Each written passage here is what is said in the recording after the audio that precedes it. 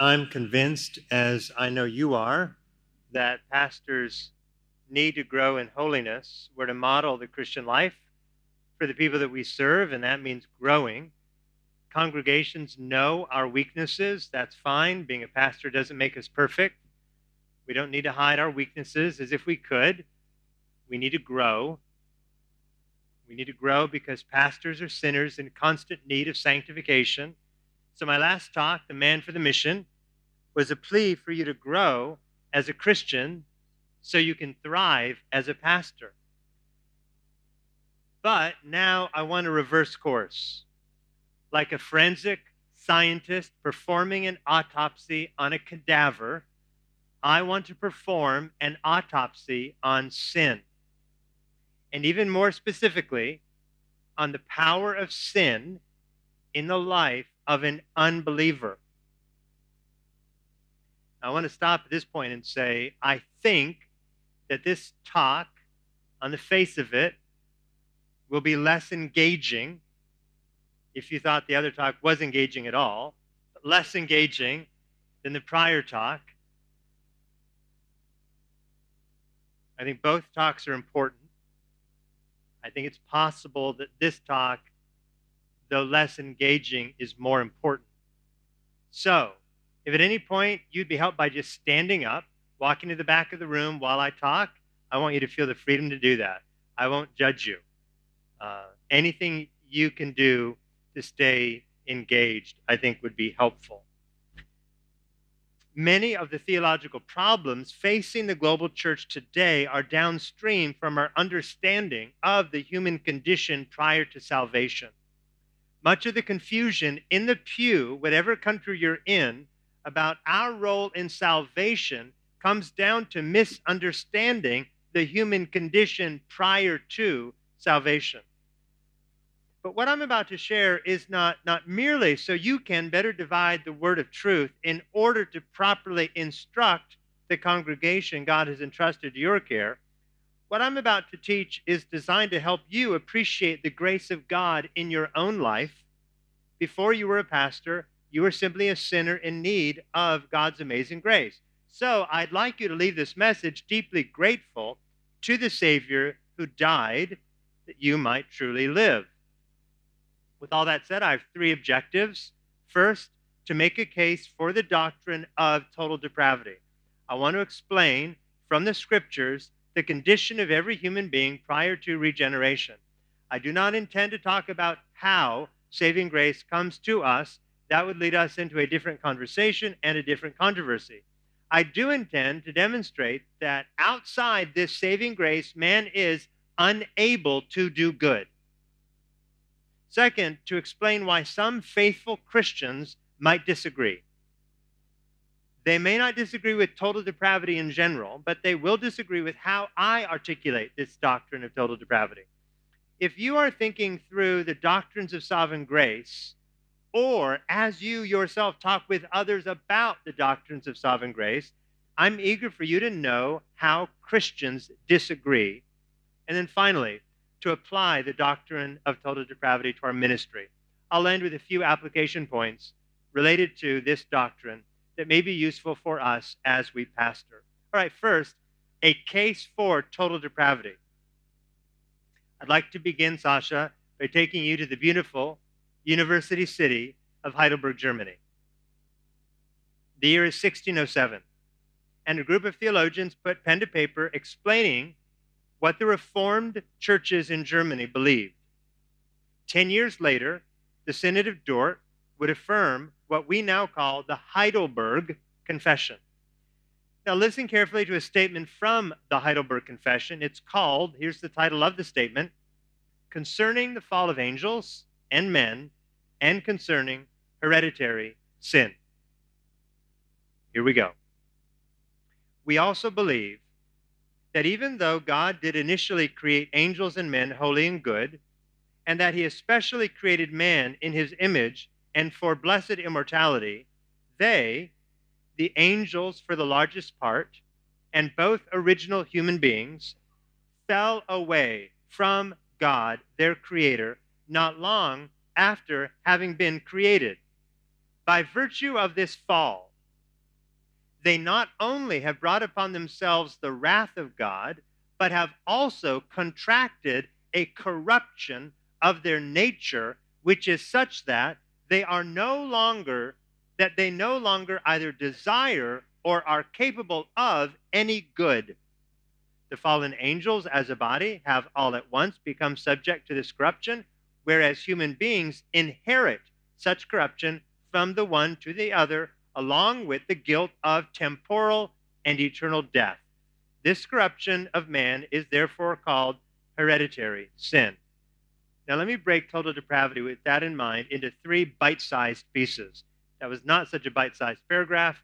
Let me break total depravity down into 3 bite-sized pieces. Piece number 1, we are born morally corrupt. The first man, Adam, was not born in a sinful state. Moses tells us in Genesis 1 that God determined to make man and that he did then create man. Verse 27, so God created man in his own image. In the image of God, he created him. Male and female, he created them. Genesis 1:27 summarizes God's creation of both Adam and Eve. In Genesis 2, we get specifics. Verse 7, then the Lord God formed the man of dust from the ground and breathed into his nostrils the breath of life, and the man became a living creature. Now in Genesis 1 and 2, we have our start. We have our beginning. There was Adam, hand crafted by God, made in God's image and likeness, filled by the breath of God, blessed by God, entrusted by God with oversight over God's creation. Adam and the rest of creation were declared by God not merely good, but very good, without any sin or corruption or blemish or stain. And all that changes in Genesis 3:7 with 3 little words. And he ate. Satan offered a taste of the fruit of the tree of the knowledge of good and evil. Satan promised this taste would open his eyes and make him like God. Adam succumbed.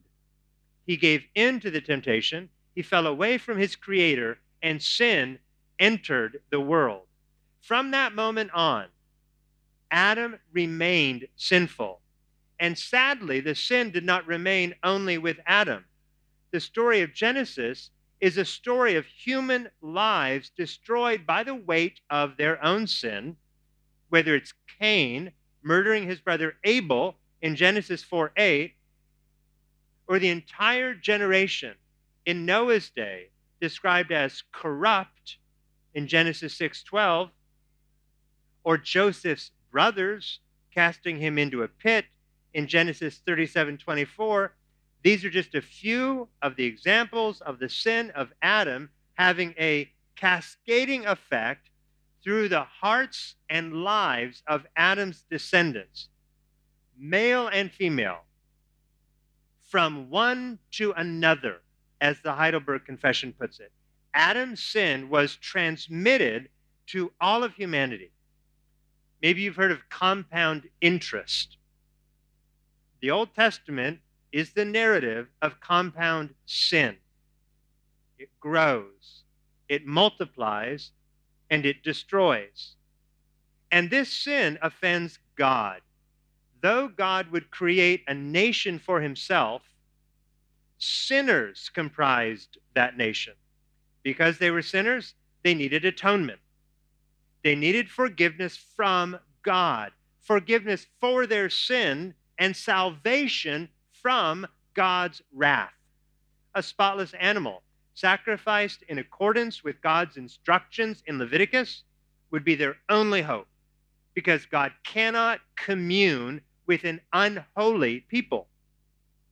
Therefore, his people, stained by Adam's sin, could not enter into the presence of God until God atoned for their sins. Therefore, God ordained the sacrificial system, the rigorous and expensive and detailed process of the people providing the best they had, the best animals they had, to God, that God might forgive them of their sins, that he might dwell with them. King David, a man familiar with sin, knew sin dwelt in his own heart. In Psalm 51:5, he prayed to God these words, "Behold, I was brought forth in iniquity, and in sin did my mother conceive me." What did David understand about himself? He believed his sin was not merely what he did, sleeping with Bathsheba, murdering Uriah. David understood his sin to be a fact of his inner being, at the heart of his fallen nature, a tragic result of his relationship to his older brother, Adam. Ever since Adam's fall, sin is not in the sinning, at least not fundamentally. Sin is in the being, in the sheer fact that we are all children of Adam. This is Paul's point in Romans 5:12. He states it plainly. Therefore, just as sin came into the world through one man, and death through sin, and so death spread to all men because all sinned. End quote. Now, what does this mean? First, Adam sinned. Second, death, which is the consequence of sin, spread from Adam to Cain. But in what sense did Cain sin? Not first in killing Abel. No, Cain, like David, was born a sinner. When Adam sinned against God, God consigned all of Adam's children to a state of sinfulness. And that's why we should understand Romans 5:12 to mean that death spread to all men because all sinned in Adam. Now, should we really read Romans 5:12 to mean all sinned in Adam? Well, yes. A few verses later in Romans 5:18, Paul writes, "Therefore, as one trespass led to condemnation for all men, so one act of righteousness leads to justification and life for all men." Here is imputation. The imputation of sin. Verse 12, the crediting of sin to our account, imputation. And the imputation of guilt for that sin. Romans 5:18. And that makes sense of David's words all the way back in Psalm 51. I was brought forth in iniquity, and in sin did my mother conceive me. The point David is making, and the point Paul is making, is that before we actually do anything good or bad, our inmost self is rebellious, corrupt, perverted, sinful, and depraved. Is this fair? Is it fair for the sin of Adam to be credited to our account? Well, no fairer than the righteousness of Christ being credited to our account. To those who struggle with this, Jonathan Edwards said bluntly, "However the matter be attended with difficulty, fact obliges us to get over the difficulty, either by finding out some solution or by shutting our mouths and acknowledging the weakness and scantiness of our understandings." Now, believing we are born morally corrupt makes sense of the many other passages of Scripture. Consider the words of Jesus in Mark 7:20-23. What comes out of a person is what defiles him. For from within, out of the heart of a man, come evil thoughts, sexual immorality, theft, murder, adultery, coveting, wickedness, deceit, sensuality, envy, slander, pride, foolishness. All these evil things come from within, and they defile a person. So picture, if you would, well, I'm in the desert. This may be hard. All right, work with me here. Picture a great, towering, beautiful oak tree. The oak tree has leaves and bark and sap. But it wasn't always there. It was once just an acorn. That acorn, that seed, that oak seed, contained all the stuff that would one day be on display in the full-grown tree. Embedded in the seed is everything that would one day come out. David and Jesus and Paul are all making this point. Inside the human heart, the heart we are all born with, is every possible sin. The heart is sinful before we were ever old enough to consciously choose rebellion. Our hearts, if you will, had already chosen rebellion for us. It's just the way we are. At the moment the egg is fertilized and becomes a baby, sin rears its ugly head in the human heart. Piece 2. This corruption is comprehensive. Now, here is the line from the Heidelberg Confession that arrests our attention. Quote, "They not only have brought upon themselves the wrath of God, but have also contracted a corruption of their nature, which is such that they no longer either desire or are capable of any good." Fallen, morally corrupt people, which was all of us outside of Christ, no longer either desire or are capable of any good. This demands explanation. Let's start with Paul's words in Titus in 1:15. To the pure, all things are pure, but to the defiled and unbelieving, nothing is pure. Both their minds and their consciences are defiled. What does this mean? Again, I'm talking now about the unregenerate, about the person without the Spirit of God, about the non-Christian. Every part of him is so corrupt that no part of him is motivated by righteous desires. This is awful, but I think not hard to understand. Imagine unbelieving 9-year-old Tommy desperate for a trip to Disneyland. Do people in the Middle East go to Disneyland? Legoland. Whatever works for you. Dad says he'll take the family to Legoland, but only if Tommy refrains for a whole month from punching his brother Sam. Tommy is annoyed by Sam. Tommy mocks Sam. Tommy threatens Sam, but Tommy never hits Sam. Why not? Is it because Tommy loves his brother Sam?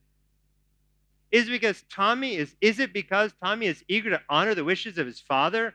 No, Tommy loves Legoland. Paul would say that both the mind and the conscience of Tommy is defiled. Theologian Anthony Hoekema explains how sin has corrupted Tommy. Quote, "There is not present in man by nature love to God as the motivating principle of his life," end quote. What is the motivating principle that leads Tommy? Love for self. There is not present in Tommy by nature a love for Sam or a love for his dad. So there it is. That nails it. Our moral corruption in which we are all born is so comprehensive. It is so deep. It is so pervasive that even the best actions, not hitting Sam, right? That's a good action. Not hitting Sam is good, are nonetheless bad actions because they are done for the wrong reasons. They are done for ourself instead of for our Maker. Any action not done for the love and glory of God is sin. And so when the Heidelberg theologians say the unbeliever neither desires nor is capable of good, this is what they mean. Our actions are only good if they are grounded in a desire to please and to glorify God. And this is why giving money to the Red Cross can be sin. This is why walking an old lady across the street can be sin. This is why entering ministry can be sin. Not because any of these actions in and of themselves are sinful, but because unless the action has a motivating principle of love for God, even the best actions are sin. This is what makes Jesus' words about the rich young man in Matthew 19 so amazing. This man wanted something good. He wanted eternal life. He wanted to know what good deeds he needed to do in order to get eternal life. And Jesus told him to obey the law. And the man said he did. And Jesus told him to sell everything he had and to give it to the poor. And come, follow me, Jesus says in Matthew 19, verse 21. Come, follow me. I think we often skip over those words of Jesus. Come, follow me. Negatively, Jesus commanded this man to give away what he had. Give away. Positively, Jesus commanded him to follow him. Right, so what this young man needed to do more than anything else was to put Jesus first. To want Jesus. To love Jesus. To love Jesus more than... It wasn't just sell. It was come. To love Jesus more than anything. To love Jesus more than he loved his money. Non-Christians can give money to the poor in Dubai, dig wells outside of Khartoum, and clean the streets of Mumbai. In one sense of the word, these are good works. But unless the desire for the work is the glory of God, unless the heart for this work is the love of God, these works are nothing more than, in the words of Isaiah the prophet, filthy rags. Isaiah 64:6. And that's why I say the corruption is comprehensive. Okay, piece number 3. This corruption is inescapable. The non-Christian by himself cannot escape his sin and condemnation and turn to God. Again, Hokema puts it well, quote, the unregenerate person is unable, apart from the special working of the Holy Spirit, to change the basic direction of his or her life from sinful self-love to love for God. The unbeliever is imprisoned by his own sin. He cannot escape this prison. He needs to be broken out of this prison. His only hope of salvation is a divine prison break led by the Holy Spirit. In and of ourselves, left alone by God, in our own strength and power, we will not turn to the Lord in repentance and faith. Not in 1 year, not in 1,000 years, not in 1,000,000 years. The Spirit must break us out. This is the clear teaching of Jesus in John chapter 3. Jesus speaks to Nicodemus of the need to be born again before entering the kingdom of God. Nicodemus is flabbergasted. Jesus might just as well have told him to sprout wings and fly. Listen to what Nicodemus said. How can a man be born when he is old? Can he enter a second time into his mother's womb? John 3:4. Well, of course not. But Jesus speaks of another birth, a second birth. That which is born of flesh is flesh, and that which is born of the Spirit is spirit. John 3:6. All right. Nobody is smart enough to escape the prison of his own sin. Nobody has enough good on the inside to be welcomed into the kingdom of God. Nobody can give away enough money, adopt enough kids, feed enough poor people to tip the cosmic scales of justice in their favor. So when I say this corruption is inescapable, I mean the unbeliever is, as Paul put it in Ephesians 3:5, dead in his trespasses. We all needed the Spirit of God to work. Only the Spirit of God can orchestrate, accomplish a prison break. In 1994, I was walking from my house to an office building where I worked every day. I'm in my suit and my tie, and I'm carrying my briefcase over my shoulder, and I've got a book in my hand. And at this point, I really do not believe that the non-Christian is unable to do good. A lot of double negatives there. At this point, I thought unbelievers could do good. Much better. Now, the book in my hand was a collection of sermons on John chapter 3. And the author painted the picture of a man who had fallen out of a boat into a deep lake. So he falls out of the boat, and this lake is filled with all this like seaweed. And he starts, he can't really swim. He starts, lashing out, and the seaweed just sort of cinches around all of his limbs. So he's underwater, and he realizes I'm stuck. I can't do anything. And at that moment, out of the boat, this hand comes down with a knife and cuts the seaweed off, and the guy grabs him by the collar and rips him up, above the water that he might live. Now, that day, literally, as I'm walking down the street reading this sermon, I came to see that the corruption of total depravity is inescapable but not unconquerable. Like, God can do it. God saves. He does it. He does it every day. That moment, I understood my inability to save myself as I walked to work. Now, I was a Christian at the time, but I thought non-Christians could still do good. I didn't realize they were stuck, imprisoned by their own sin. So for the first time, I understood what it means to say that I am nothing without the grace of God. The English preacher, Charles Spurgeon, had a similar experience. It was a weekday, and he attended an evening service. He was only half paying attention to the sermon when a question popped into his mind. Not the preacher, but Spurgeon. How did you become a Christian? He told himself. I sought the Lord. He answered himself. But how did you come to seek the Lord? He gave it some thought, and he said to himself, I should not have sought him unless there had been some previous influence in my mind to make me seek him. I prayed. But then he asked, well, how came I to pray? He was induced to pray by reading the Bible. But what led him to read the Bible? And at that point, Spurgeon made a realization that would forever change him and his preaching. Spurgeon.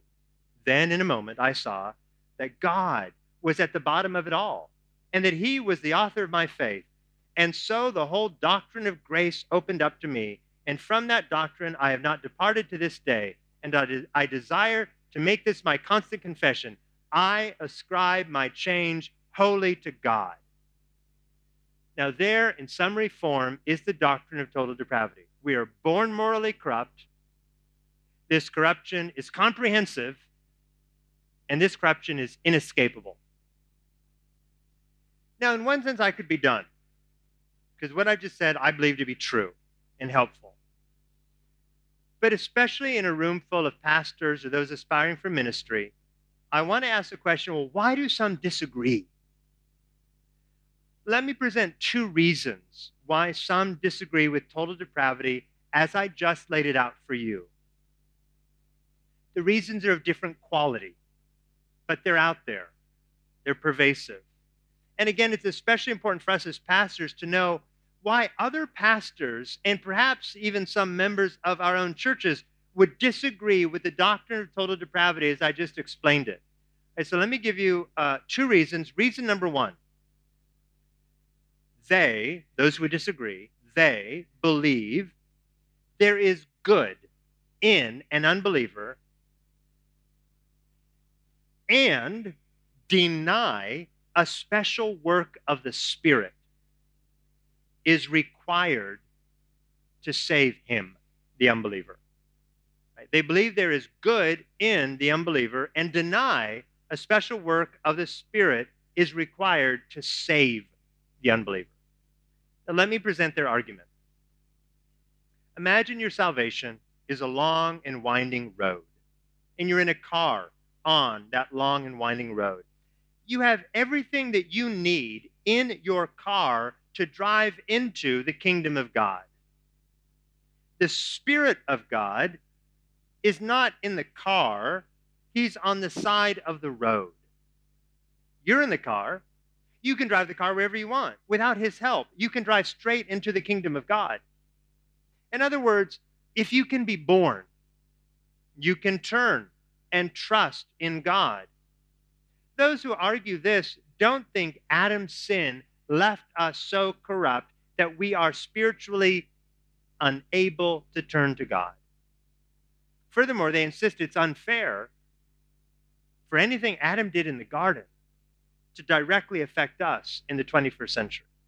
Now, some, not all, but some would deny original or hereditary sin entirely. They would argue we're born good, or at least born morally neutral, and that sin is only in the sinning.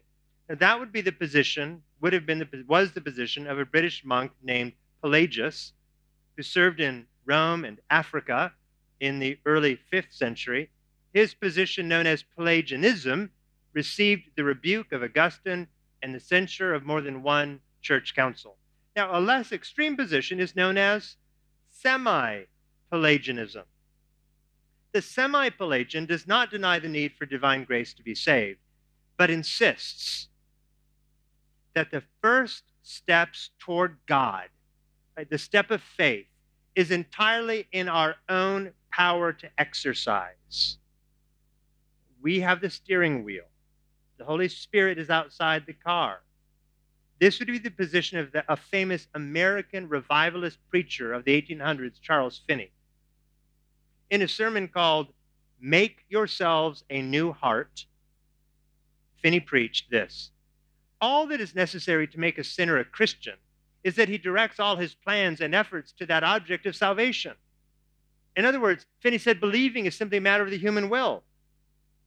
Finney's theology can be summarized with a famous American proverb: God helps those who help themselves. Finney rejected the doctrine of total depravity. He refused to believe that our sin is so great, so deep, so pervasive, so comprehensive that we cannot escape it on our own. He denied there's anyone so spiritually dead he lacks the power to choose God. All right. I'm about to quote a man by the name of Roger Olson. Roger Olson is not a Calvinist. In fact, he would call himself an Arminian, but he rejects the theology of Finney. He rejects this idea that a person in his own strength, unaided by the Holy Spirit, can turn to God. However, Olson believes that Finney's theology is preached all over America today. Listen to Olson. The gospel preached and the doctrine of salvation taught in most evangelical pulpits and lecterns and believed in most evangelical pews is not classical Arminianism, but semi-Pelagianism, if not outright Pelagianism, end quote. Right? This is an Arminian's take on the state of preaching and belief in America today. And if America is exporting many pastors, this is the theology being exported. A couple of years ago, I attended a conference in my own state, the state of Georgia, where a pastor from Florida preached a sermon on Matthew 11, where Jesus told his disciples to report to John the Baptist what they'd seen Jesus do. The blind receive their sight, and the lame walk, lepers are cleansed, and the deaf hear, and the dead are raised up. Now, this pastor took this text and argued that each of us is born sinful and unrighteous, and that we need the gospel to save us. And when he described salvation, this is what he said. I can't do justice to how he preached this, but use your imagination. I was stone graveyard dead, but the Holy Spirit that raised Jesus from the dead, when I rested my faith on his gospel, the Holy Spirit entered into me and raised me from the dead, and I am fully alive in the Lord Jesus Christ. He said, I was stone graveyard dead, I rested my faith on the gospel, and the Holy Spirit entered me. Now notice he didn't say that when the Spirit entered him, he then rested his faith. No, he said the opposite. The Spirit came after he took the first step of believing. So for him, this 21st century American Baptist preacher, for him, the Holy Spirit is on the side of the road, waiting for him to open the car door and invite him inside. His view of total depravity is different from my view of total depravity because he denied we need the Spirit of God to rest our faith in the gospel. We do the believing, unaided by the Spirit, and God does the saving. Again, the Spirit of God is on the side of the road until you decide to start driving toward the kingdom of God. So that's the first reason. And the second reason people might not believe what I shared with you about total depravity. Here's reason number two. Those who don't believe what I'm saying about total depravity, they believe the Spirit of God cooperates with the spirit of the unbeliever, but still deny a special work of the Spirit is required to save him. They believe the Spirit cooperates with the spirit of the unbeliever, but still deny a special work of the Spirit is required to save him. So going back to the car analogy, the Spirit's in the passenger seat. At least he's in the car. It's progress. Passenger seat. So some who would deny total depravity, as I've explained it, affirm the need for the Holy Spirit, but they would see the car of your salvation has the Spirit within. The Spirit's in the car, but in the passenger seat. Your hands are always and firmly on the wheel. He's there to guide. Now, these are Christians who generally do believe in total depravity. If you go up to them and say, well, you deny total depravity, they would say, no, I don't. Right? They affirm Adam's sin has infected all of his descendants in such a way that we cannot take a step towards God without God first taking a step towards us. So a couple Baptists by the name of David Allen and Steve Lemke are not Calvinists. They would not affirm my case for total depravity, but still they believe God must take the first step. He must be the initiator of our salvation. They put it this way. Sinners are saved through a faith response to the Holy Spirit's drawing through the gospel before the response of the sinner. We do not prioritize the human will over the grace of God. The free response of any sinner is not possible without God's initiation. And so what they're doing here is they're holding two truths two things they believe both to be true in tension.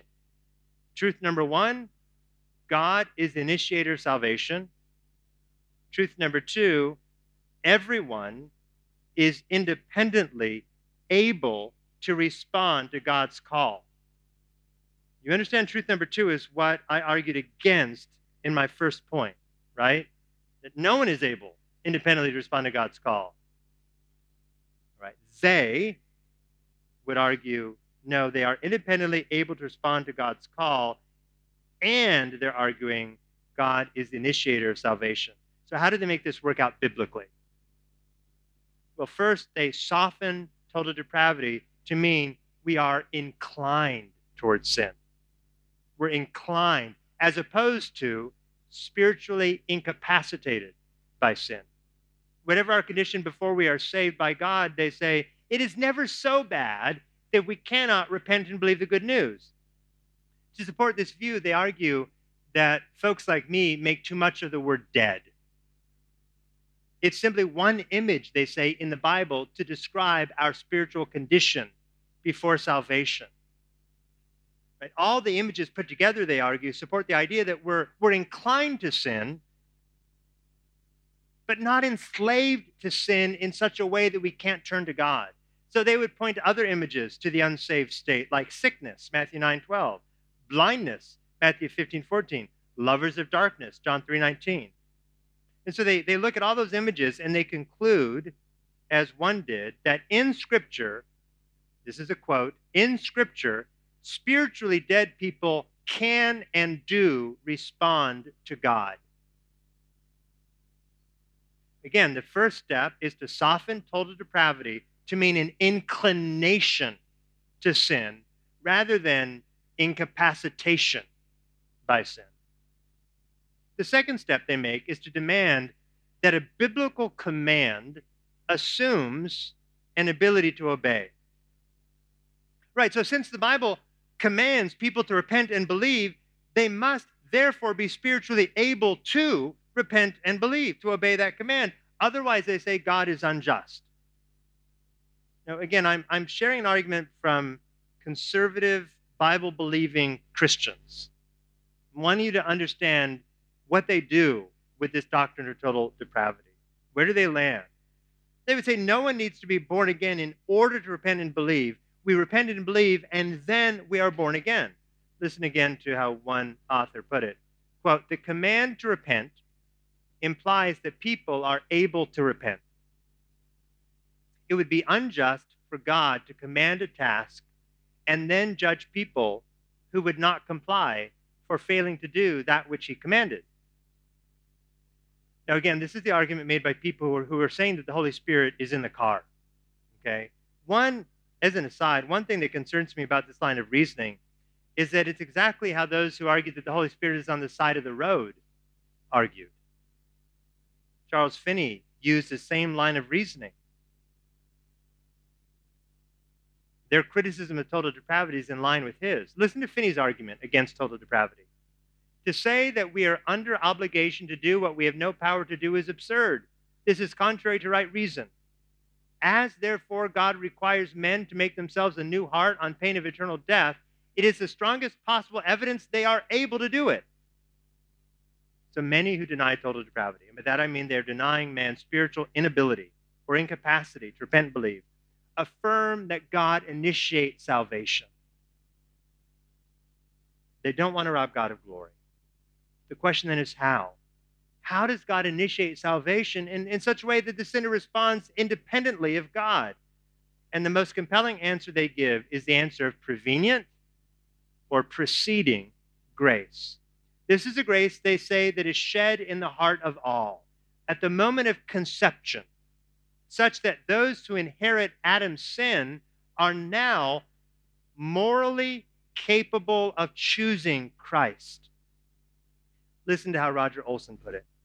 Quote, Christ's atoning death on the cross removed the penalty of original sin and released into humanity a new impulse that begins to reverse the depravity with which they all come into the world, end quote. In other words, Jesus came not only to save some, but to provide a new start for all. A measure of prevenient grace extends through Christ, they say, to every person. Now, is this idea of prevenient grace in the Bible? Olson would argue it's implied by the fact that God is love, John 3:16, 1 John 4:8, and the fact that God doesn't want any to perish, 1 Timothy 2:4, 2 Peter 3:9.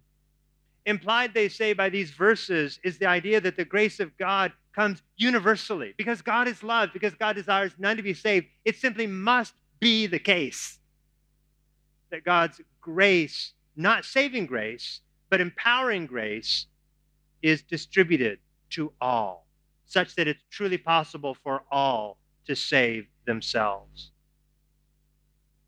Now, if I've lost you, let me summarize these different views of total depravity that I've explained this morning, borrowing here from a couple Methodist theologians at Asbury Theological Seminary. But let's change the analogy from that of a driver to a prisoner. Right? Picture a sinner who's been convicted of a crime. He's outside the gate of the prison. He's under legal obligation to enter into that prison. We'll call it the prison of eternal punishment. Across the street, this prisoner hears the words of an evangelist who's spoken to the judge and has a piece of paper which guarantees his freedom and release if only he'll cross the street and accept it. You see, do you have it in your mind, the picture? He's on the way to the prison of eternal punishment. That's where he deserves to go. But the evangelist calls out, come, I've got a piece of paper, freedom, just cross the street. Right? That's the semi-Pelagian, the Finneyite view. Now, let's picture another sinner. He's actually in the prison, and it's really bad. He's in solitary confinement, holed up in the deepest, darkest corner of the prison. He's weak. He's not thinking straight. But someone breaks into the prison and somehow makes his way to the cell. And finding the prisoner dazed and woozy, he injects some medicine into the prisoner's body to clear his mind. And now this invader says, give me your hand. Trust me. Follow me. Well, with a cleared mind, the prisoner reaches out his hand, grabs a hold of it, and then is dragged out of the prison. That is the classic Arminian position. Dare I say, only if More held that position and not the semi-Pelagian position, it would be better off. All right. In Baptist circles, what I just gave you is called the traditionalist position. Now, what is the Reformed position? So let me give you my position. Like our second prisoner, this third prisoner is holed up in the deepest, darkest corner of the prison. He's locked up from head to toe.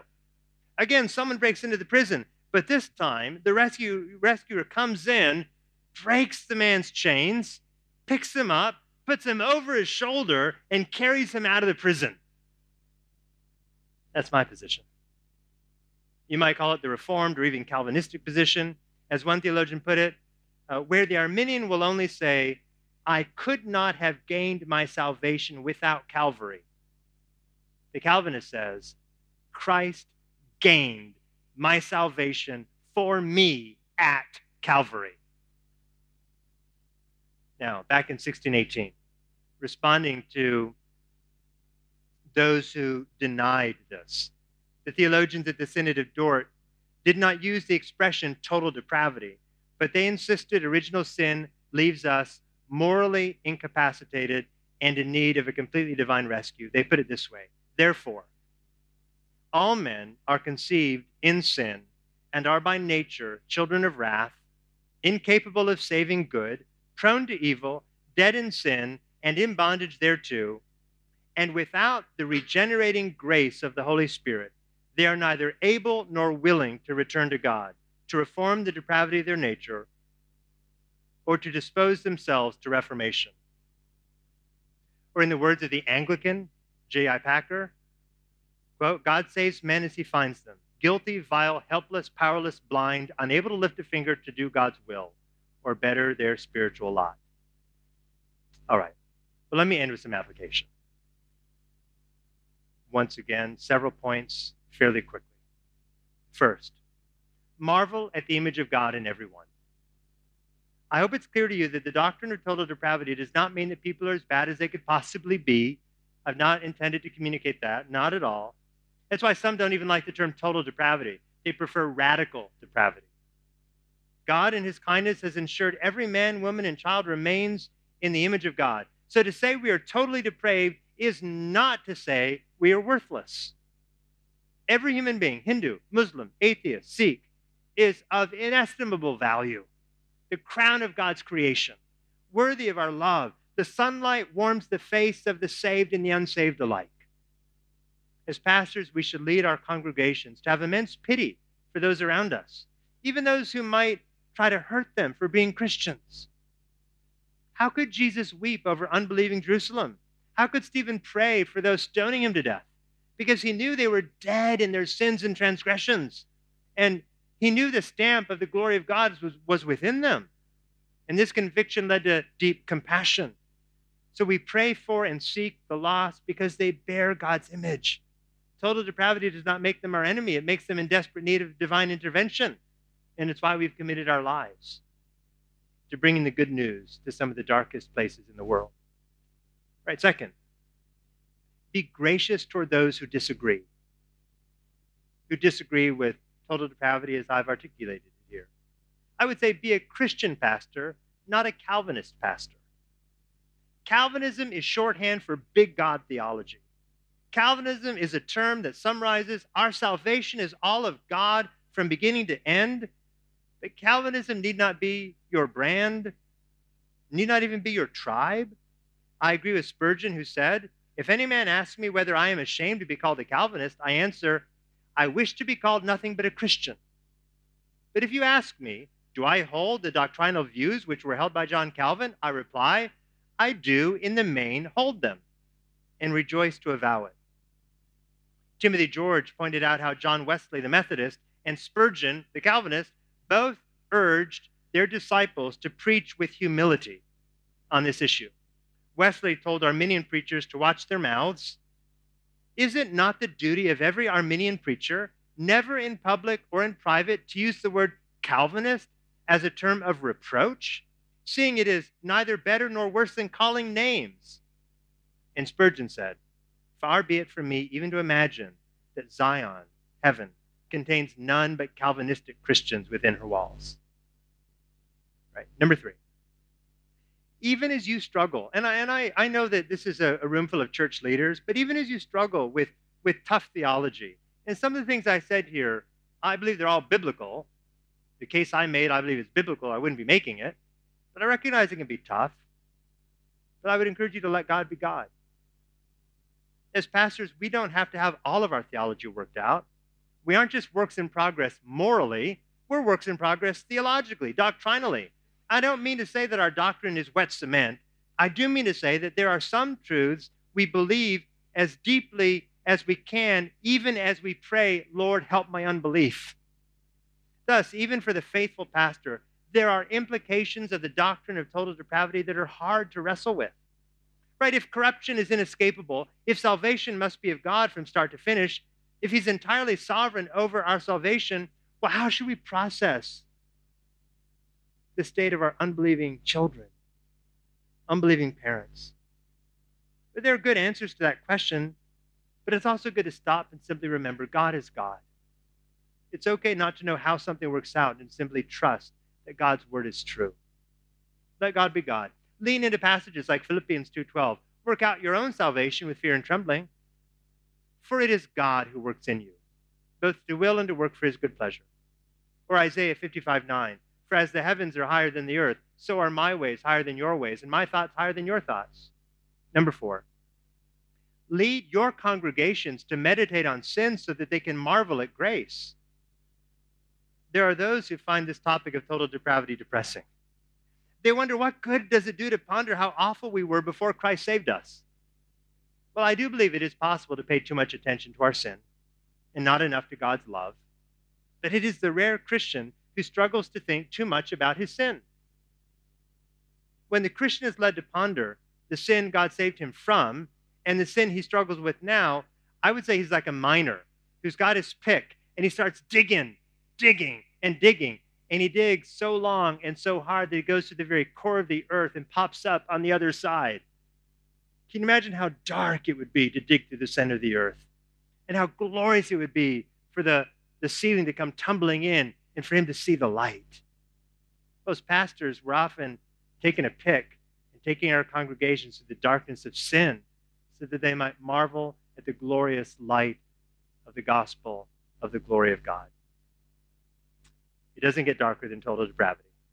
But to know where you came from is to rejoice over how much God did to find you. Right, 5th, pastor, give God the glory. Give God the glory.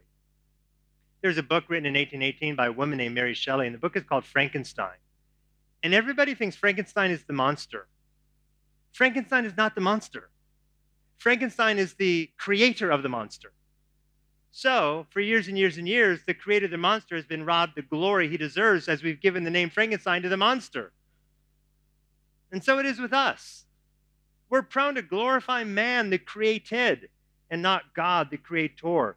We strive to build up our own kingdoms, to gather our own crowds, to draw our own praise, as if we're a big deal, when we're clearly not.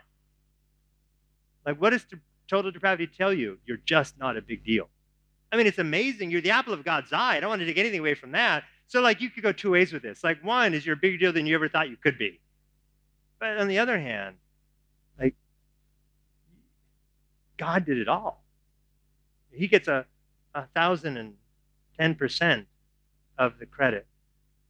The doctrine of total depravity leaves no room for boasting. God did it. He did it all. He chose us. He found us. He spoke his word to us. He breathed life into us. He justified us. He saved us. He will glorify us to the praise of his glorious grace, Ephesians 1:6. So the moment, as Josh pointed out a few minutes ago, the moment you compare yourself to your neighbor or to another pastor, you're worshiping the created rather than the creator. I think the doctrine of total depravity helps you to see the silliness of that. And then number 7. I might have lost number 6. So let's call this number 6. I'm sure 6 was really good, but 6 is gone to the deleted scrap heap of history. Lead your church to the cross. So a pastor, Richard Phillips, tells a story, and I wonder if you've heard it before in your own ministry. A young man came up to him and said that he was sound theologically, this young man says, member of his church. Like, I'm sound theologically. I affirm all the right doctrine, but I feel nothing. I feel no joy. I feel no peace. I feel no zeal. I don't feel anything. And this is how Pastor Phillips summarized his own response.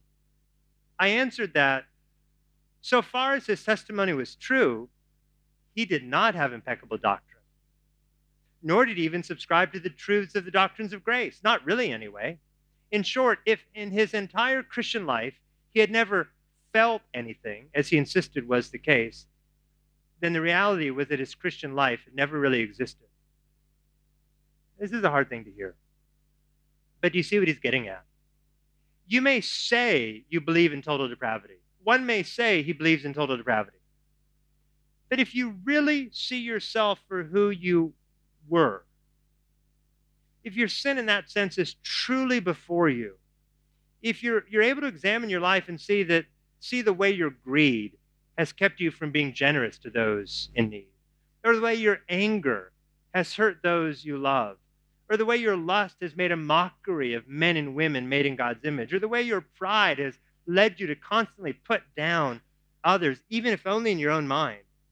Like, until you see the depth of your depravity, you'll never appreciate the price Christ paid.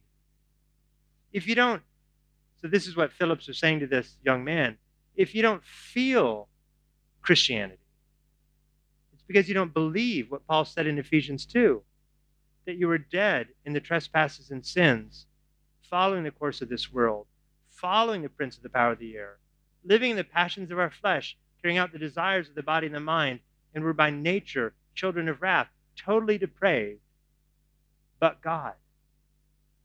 No one who knows he was rescued is ungrateful to the rescuer. We don't need to understand total depravity to be better theologians or pastors, at least not fundamentally. We need to understand total depravity to be better worshipers, to lead our congregations to be more grateful for a Savior who gave up all glory that we might be called children of God.